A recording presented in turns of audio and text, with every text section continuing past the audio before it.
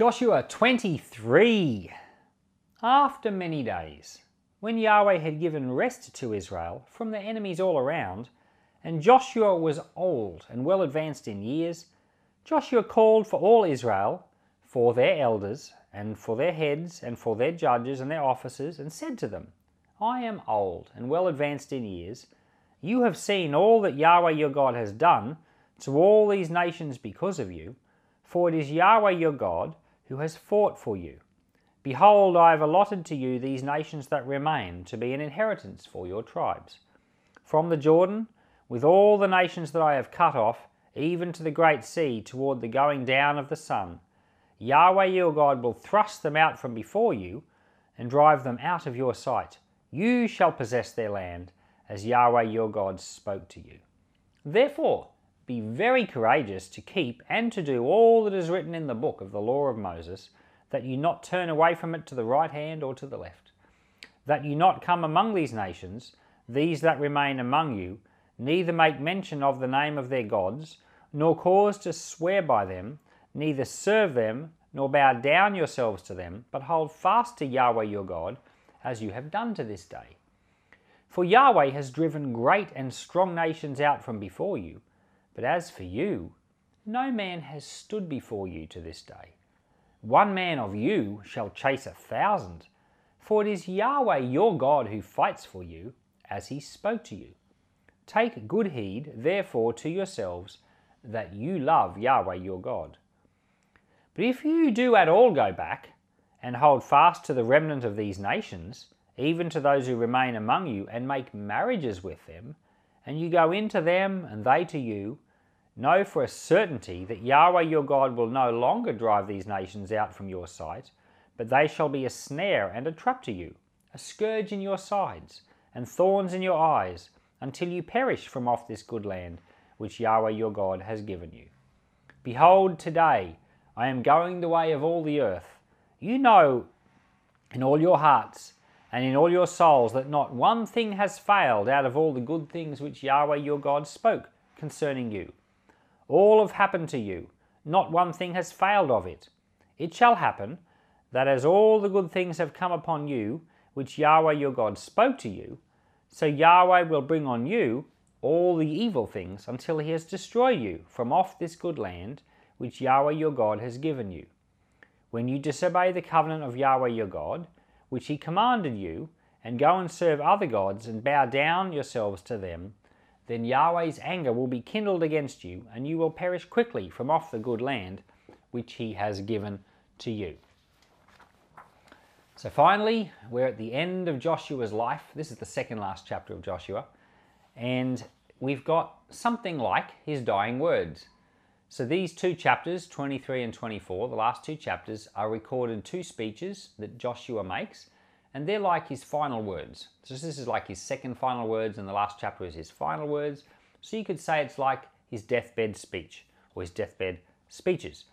Joshua, we find out in the next chapter, he dies at the age of 110, and the process of conquering the land was about 7 years, and the book of Joshua is around about 25 years, so that makes Joshua something like around about 85 when he came into the promised land. So right at the start of the book of Joshua, when he comes across the Jordan River and he's the leader, he's 85.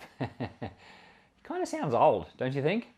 Well, it's true. And you think he's leading battles as a general at the age of 85. You know, he's marching through the night, surprise attacks at the age of 85.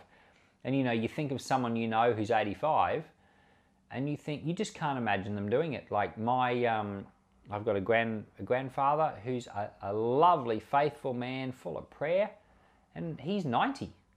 But he would not be able to have done the things that Joshua is doing here at 85. But you'll also remember that when Moses went to Egypt to lead them out of the land of slavery, he was 80. So these men were much healthier and much stronger than people of the same age are today. Now, it could be that the Lord's blessing was upon them, because Caleb was also 85. When they were in the middle of the conquest and he took Hebron, he was 85 at that point. That was at the end of the campaign. So Caleb is actually like 7 years younger than Joshua, give or take. So that means Joshua was around about 40, 45 when he came out of Egypt, and Caleb was around about 38 when he came out of Egypt. They're just the rough ages. So it's very, very interesting to work all these things out. But finally, they've been here in the Promised Land 25 years. Joshua's dying, and he's giving his final words, and he says to them that God has given them rest in the land. And I want to note that it is God who gave them the rest. Because even though they worked for it, it was a conquest that took 7 years. It was a lengthy military campaign. They worked for it, but the Bible says it was the Lord that gave them rest. So even though they were fighting on the ground, the Lord was fighting for them at the same time. And if the Lord isn't in the things you're doing, you won't succeed. And if the Lord isn't fighting for you, you won't succeed. Now, in the middle of this chapter, in his final words, he says to them not to marry into the people that remained in the land. Because he says if you do, God will stop fighting for you. And this is exactly what happens. After this particular generation is a great generation. They're so careful to follow what the Lord says. They follow what Joshua says. They do really, really well. But very soon we're going to get into the book of Judges, and you're going to find how chaotic it all starts to get when the people are not as focused as this generation. And they do start marrying with the local people, and everything changes. And so Joshua says to them, he says, if you intermarry, then God will stop fighting for you. And the danger here was that these other people had a different culture, a different way of thinking. And when you marry into it, now you're mixing culture. You're mixing God's ways with the world's ways. And when you start doing that, now you're not following the Lord, and now the Lord's not helping you anymore. And then they became a snare. And this is exactly what people do today. It's not about marriage at all. Some people have, over the years, they've used these verses to kind of say, interracial marriage is bad. No, there's nothing wrong with that. That's not what this verse is talking about. And there's some lovely, lovely people that are married across different races and different cultures. And I've married across cultures. I've married an American, a lovely lady. And we really love the mix of those two cultures. And so it's terrific. But what we're seeing illustrated here is not to mix worldliness with godliness. If you're trying to be godly and then you start mixing worldliness into it, now you find the Lord's not in it anymore. It's just worldly. And the illustration that I always like to use well, it's an attention-getting illustration, but I basically say, imagine you're making a lovely sandwich, and it's got, meat and cheese and bacon and lettuce, and it's a delicious sandwich. And then you get a little bit of dog poo, bloop, bloop, bloop, and drop it in the middle, and you put the top on the sandwich, and then you chop it up, and it's ready to eat. How many people are going to want to eat the sandwich? Nobody. You see, it doesn't take a lot of worldliness to ruin a lot of godliness. You can have a very godly life, but a little bit of worldliness just messes it up completely, and God doesn't like it. And so that's why we see this here. Joshua was saying to the people, don't marry these people because you're going to mix their culture into God's culture. You're supposed to keep that stuff out and follow the Lord. Follow all the words that the Lord gave you.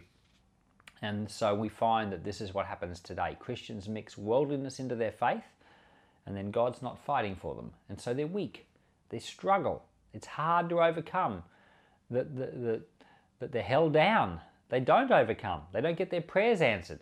And so they have a weak spiritual life. And these are all the types of lessons that we can learn from the book of Joshua. Let's pray. Father, I ask you to help us. Help us not to mix worldliness into our faith. Help us not to take the things of the world and their values and to make them our own values. Father, I pray, help us to be strong in what is of Christ and strong in what is of righteousness. Help us to walk in the ways of the Lord, and help us to find that our future is in you. Lord, we know the future of these Israelites was crazy, what happened in the generations to follow, but I pray that our futures and the futures of our children would be stronger, more full of the love of Christ, more full of the love of the saints, more full of faith Help us to inherit your promises, I pray. In Jesus' name, amen.